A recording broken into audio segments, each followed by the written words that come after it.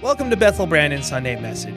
Please head over to our website, bethelbrandon.ca, to figure out how we can best serve you. Happy Easter.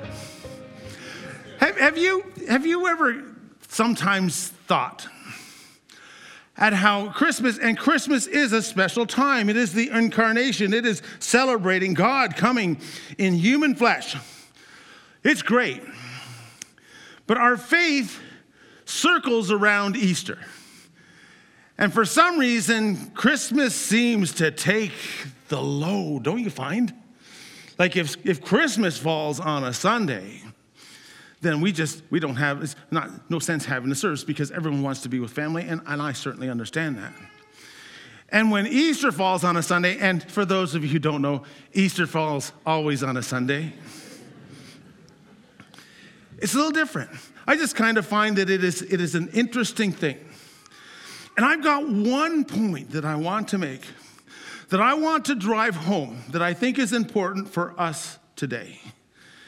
Christmas, we are in awe. Easter, we become aware. And so what I'm going to be doing is I'm going to be reading from Matthew's version of the resurrection. It is found in Matthew chapter 28. It's the first 10 verses. There's a point in it that's kind of hit me. And if you have your Bible apps or if you have your Bibles with you, then I invite you at this time to kind of find that first book of the New Testament. It's not too hard to find. New Testament, the last chapter of that particular book. It says this: after the Sabbath, at dawn, on the first day of the week, Mary Magdalene and the other Mary went to look at the tomb. There was a violent earthquake, for an angel of the Lord had come down and from the heavens and going to the tomb rolled back the stone and sat on it. His appearance was like lightning, and his clothes were like snow. The guards were afraid of him that they shook and became like dead men. The angel said to the women, "Do not be afraid." Women said, "Do not be afraid, for I know that you are looking for Jesus who was crucified. He is not here and has risen, just as he said. Come and see the place where he lay. Then go quickly and tell his disciples he has risen from the dead and is going ahead of you into Galilee. There you will know him. There you will see him. And know that I have told you." So the women hurried away from the tomb, afraid yet filled with joy, and ran to tell the disciples. Suddenly Jesus met them. "Greetings," he said. They came to him, clasped his feet, and worshiped him. Then Jesus said, "Do not be afraid. Go and tell my brothers to go to Galilee. There they will see me."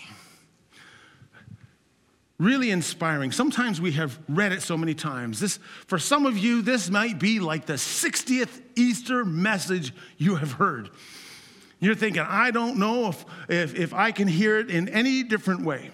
But the truth still rings true. The spirit of Easter still rings true.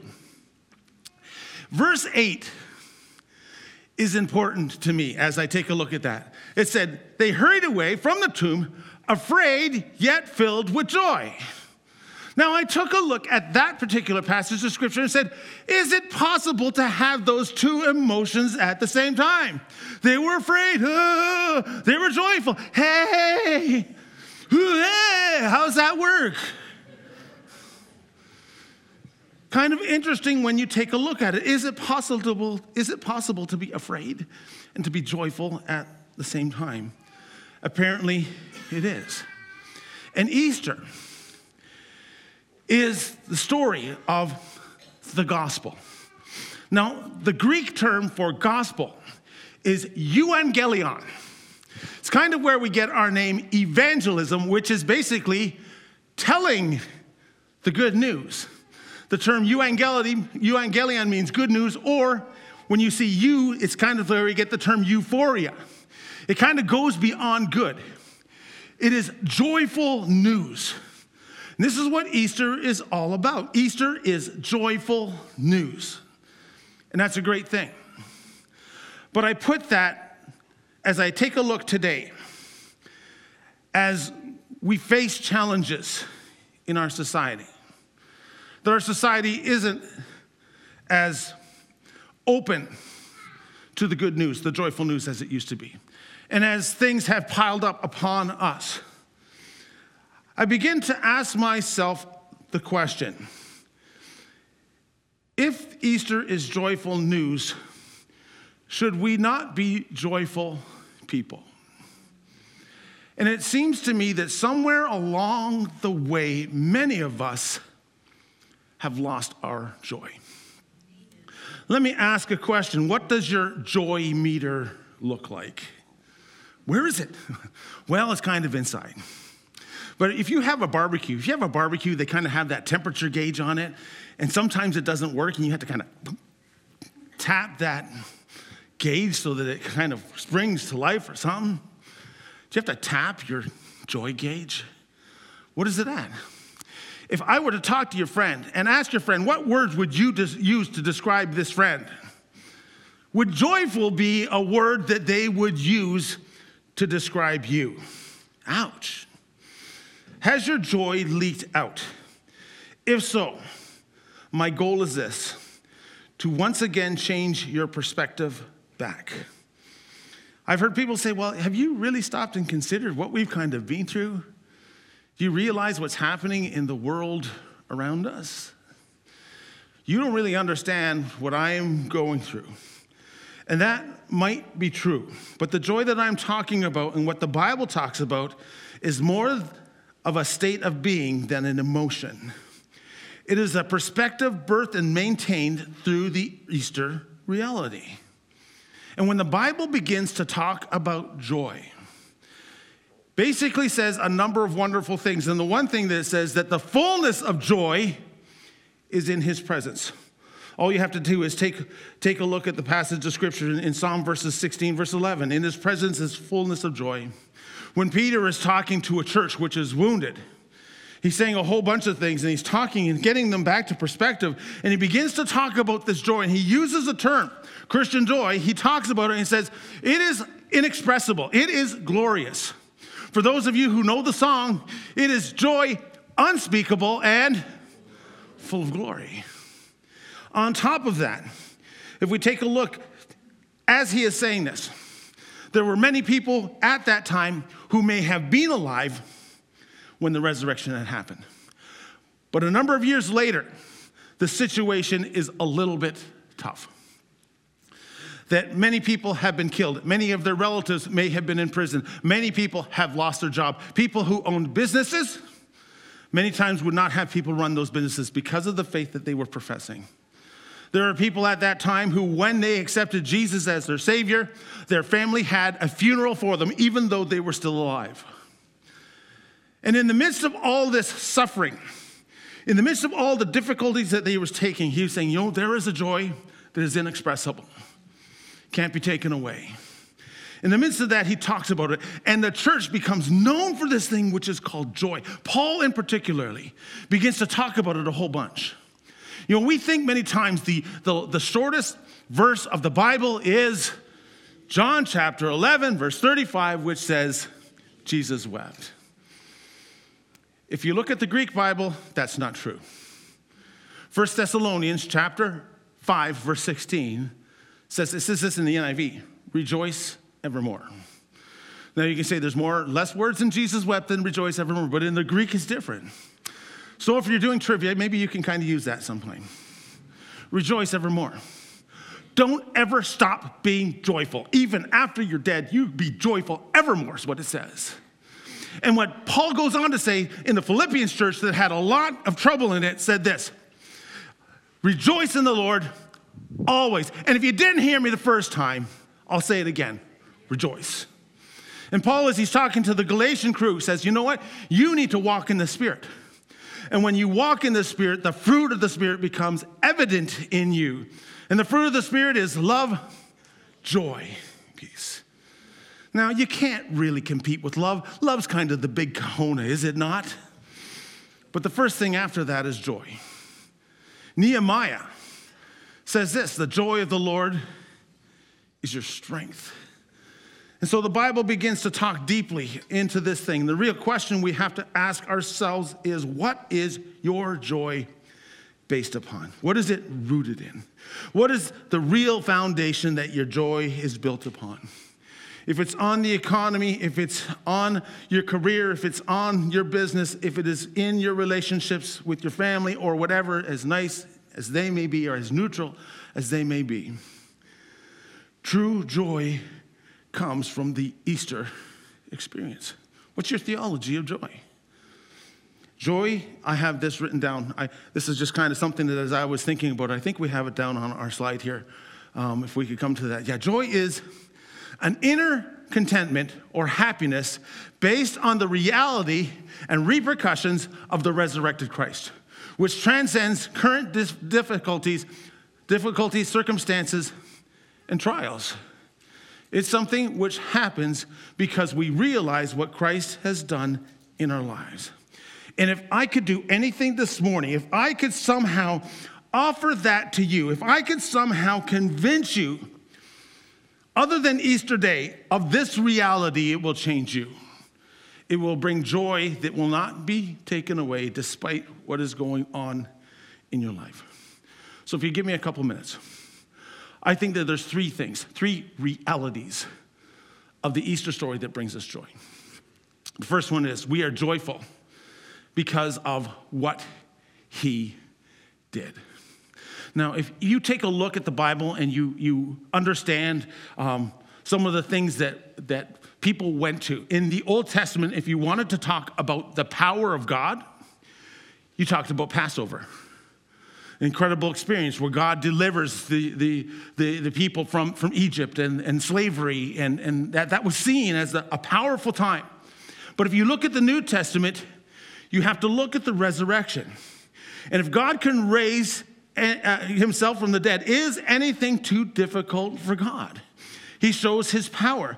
But the ramifications of his power and the realization of his power is great. But you also need to realize God's provision. What exactly did he do? What does it mean that he actually rose from the dead? Well, it kind of suits and seals the idea of we are here by the grace of God. That if you are here and you don't know Jesus, or maybe you're just kind of at that point where you're trying to figure things out, we come to the realization that we are all sinners, that we are all deserving to be lost, and we are hopelessly lost. But when Easter came, when he died, when he rose again, he paid an incredible price for our sin. And the resurrection reveals the fact that the price has been paid. And when you consider Easter, there is joy due to the fact that God has done something so incredibly huge in our lives that not only does it last the rest of our lives, it takes us all the way through into eternity. And I try to figure this out. I try to equate this in language that we can understand. And I still have a difficult time. Imagine if I have a debt of like $5 billion. And if I don't pay the $5 billion, I am going to prison for the rest of my life. I'm going to go in solitary confinement. I won't see anybody for the rest of my life. And somehow someone, through no help of my own, pays that debt.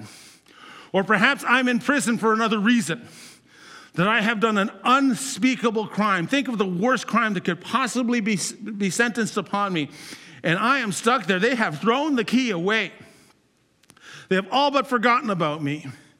And someone says, I will pay the price for you. Or maybe I am somewhere in the middle of nowhere. Somewhere in the middle of nowhere. Is that possible? I don't know. I fall into a deep pit. And that pit is so deep that I cannot, in my own strength, get myself out of that. I am hopelessly lost, and someone comes and rescues me. The feelings that you feel, the gratitude that you have, the realization that your life was over, but now it's not over. Huge ramifications.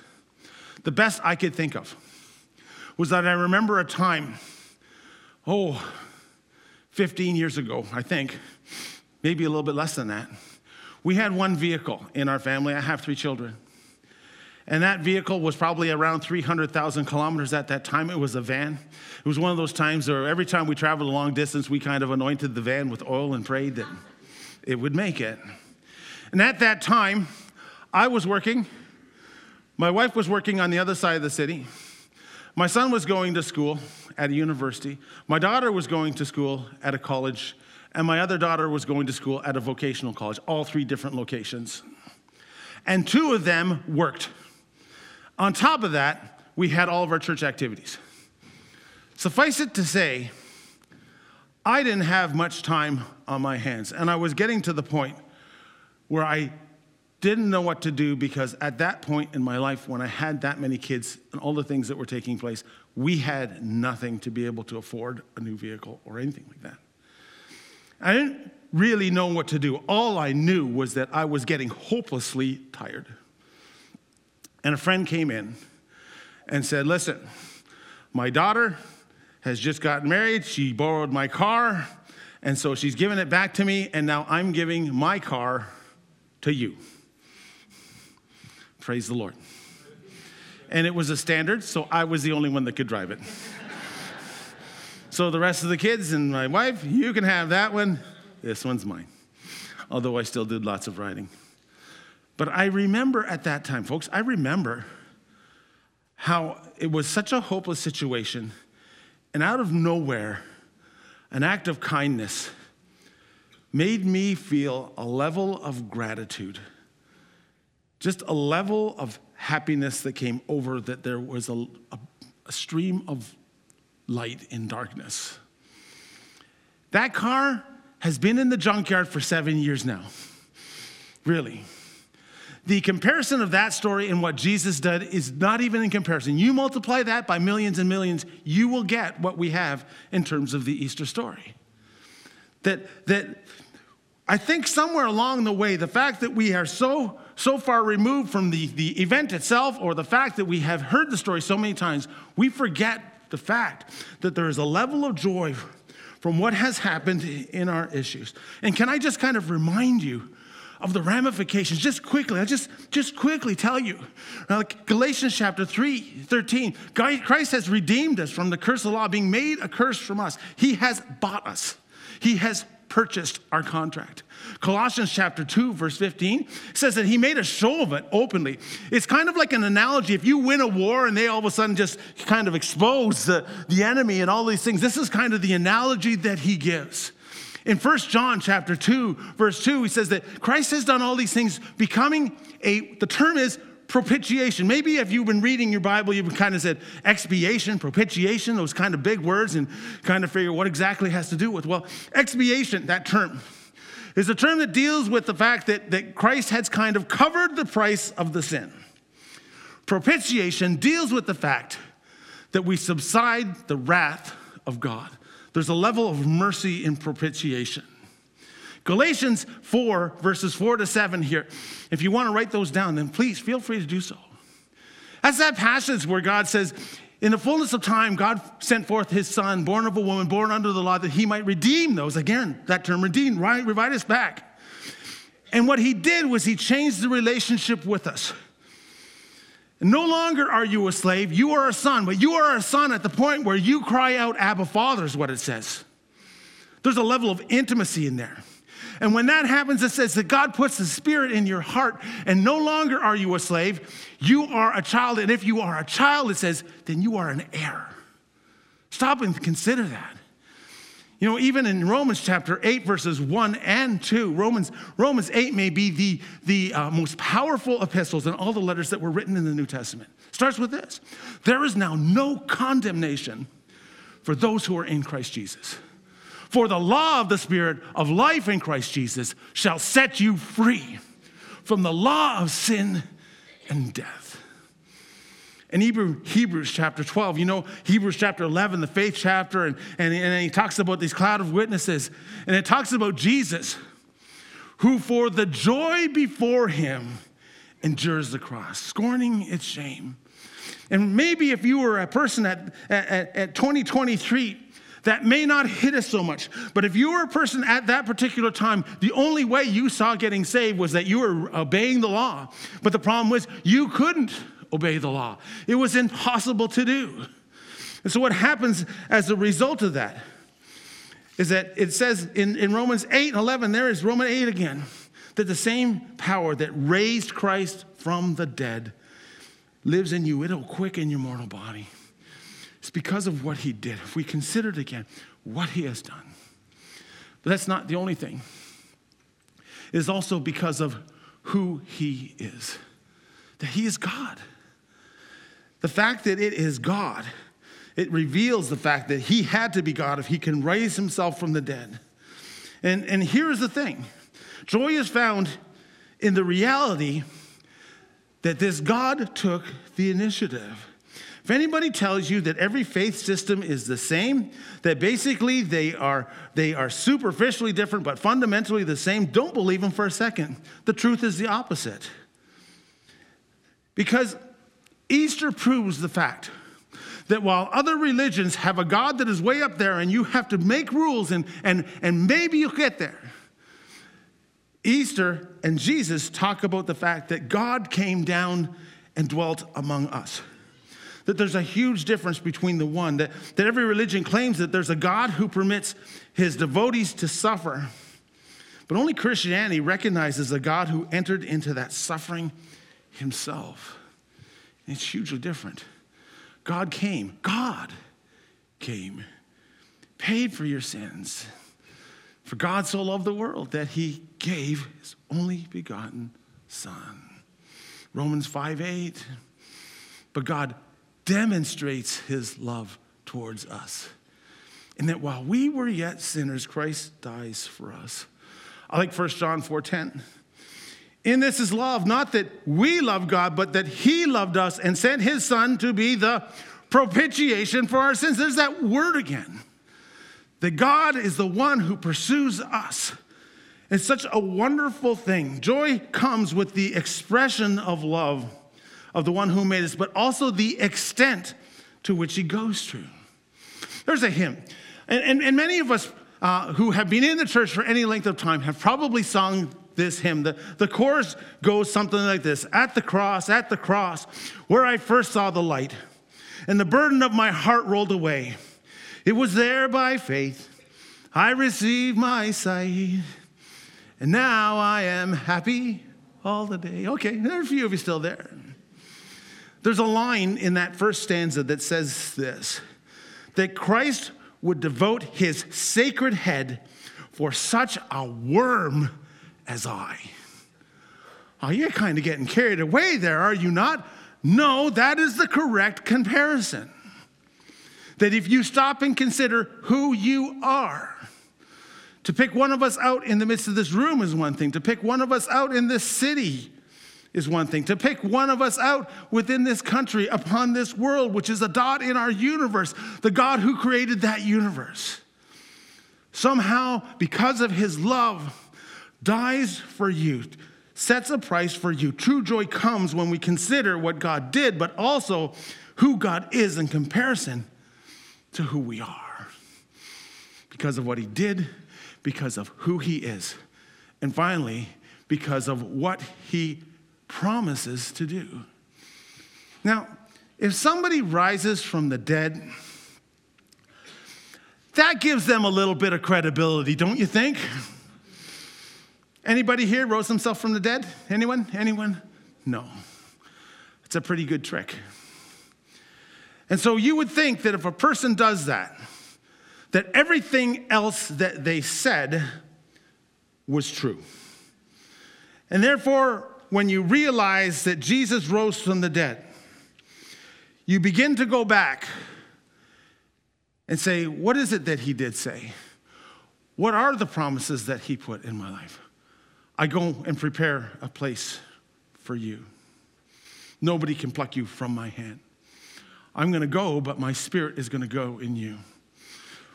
When I go, the Holy Spirit will come in power. You'll be my witnesses. And it goes on and on and on. And we realize that God has done so many things for us. I like Romans chapter 15, verse 13. I put it up here and said, may the God of hope fill you with all joy and peace as you trust in him. And it goes on, it says that you may overflow with hope by the power of the Holy Spirit. That this joy is a gift that is sourced through his character and powered by his promises. And if we go and continue on, And it talks about joy. It talks about times of thanksgiving in Psalm chapter 24, verse 4, and in Psalm chapter 81, verses 1 and 2. It equates having joy with singing songs of praise and thanks and all these combinations here. And when you stop and consider hope and joy, that they are kind of two sides of the same coin. That you really can't have joy unless you have hope. And joy comes as a result of the hope of something absolutely fantastic which has happened in our life. And it's such a wonderful thing when we stop and consider it, that they're intertwined. But Easter, if it's not the foundation of your faith, then you will find temporary joy. You will find happy times that last for a little while and eventually bring you back to the place where you're needing more. And if I could give you one gift this Easter, if I could guarantee you something, the gift of joy, then I think as your pastor, I would do a great thing. And if I could extend it past this day, and if the reality of Easter became part of your fiber, then all of a sudden you will realize that there is a joy that is independent of what's happening. It transcends this world, and it can't be taken away. So can we refresh ourselves in the fact that Easter is a reality? And that happens in the midst of the fact that maybe someone in your life has died over the last year, and this is the first year that you're celebrating Easter without that individual. Or maybe you lost your job, or maybe your career has been sidetracked, or maybe your marriage is broken down, or a relationship, or you made a huge mistake, or a tragic event you are dealing with is amongst you. Or maybe you are facing a level of injustice that you can't bear, or a sickness you are fighting, or a persecution that you are currently facing, or maybe there's just news of war. And the fact that there are people who are close to us who have been in a war and have lost their homes and have lost their livelihoods and are in the midst of trying to figure everything out which is taking place in their lives. Or maybe it's the fear of death, or maybe it's a dead-end rut that you can't escape, or maybe it's a dark cloud that you seem to follow or seems to follow you, or a depression that you can't escape. Easter perspective offers you joy in the midst of that. It does. Believe me, it does. I'm not too sure what you're facing. I'm not too sure the dilemma that you're in. All I know is that the Word of God is true and the resurrection is true. In 1 Corinthians chapter 13, you know, it's kind of the love chapter, the one we kind of see at all the weddings and the ones that we kind of go to make ourselves feel good about and just kind of think about love. Right near the end, Paul makes a statement. He says, you know what? We look, it says in the King James Version, we look through a glass darkly. That's what it says. Now, commentators think that at that time, the mirrors in Corinth were not backed with the lining that we have, that we see clearly. They kind of had more of a bronze or a dark backing. And so when you looked at the mirror, you weren't really looking clearly into your image. It was kind of a vague, it was kind of really kind of, I can kind of grasp it, but it's not really clear. And Paul is saying something there. We see through a glass darkly. We really don't know everything. We can only think about what is prepared for us in heaven. But joy is rooted in the fact that it transcends this world. It transcends this day and age. It transcends your present circumstance. It transcends your personal problems and your handicaps. And the other thing is this, that Christ's resurrection not only transforms the way I live, but it transforms the way I die. Can I give you hope? Can I present to you afresh and anew in the midst of your situation a joy that cannot be taken away? Most of us know who the author J.R.R. Tolkien is. He's the one who wrote the books, The Lord of the Rings, that made like $1 gazillion in the movies a few years ago. And he was a Christian man. And they reported him one time a number of years ago. He's been dead for a number of years. But he said, you know what? There is a form of writing, a particular type of story. He says, I call them eucatastrophes. That's what he calls it. That's what he terms it. And he says it's kind of like catastrophe with joy at the beginning. He calls it the joyful catastrophe. And he says people really, really become happy in these kind of stories. And he says the storyline often goes to the fact that there is no hope for victory. And all of a sudden, victory is snatched from the laws of defeat. And usually it's a person whose weakness turns out to be a strength, and their defeat turns into be this huge victory. And he calls it the joyful catastrophe. And he says the reason I think so many people like this was because there was a real story of that took place. He says it's kind of like a bass note that goes boom and reverberates and reverberates. And he says the story and the reality of Easter reverberates so that when we hear the story again or something similar, it resonates with us. I think that there's something to that. That there was a real hero. That we were really rescued. And there is something to be joyful about. You know what one person said to me, and I believe it to be true, about the Easter story? There's one lesson that we learn. Never put a period where God intends to put a comma. Can I say that again? Never put a period where God intends to put a comma. He's not through with you. I don't know what you're going through. But I do know that despite that, God gives us something special on this day. So, Father, in Jesus' name, I ask that you will be with every single person who is here today, every single person who hears this message, whether it's today or a week from today on the internet, I'm not too sure. I'm praying for a level of joy to come into our hearts, a realization of joy to come into our hearts and come into our hearts and to our lives, and it will bless us.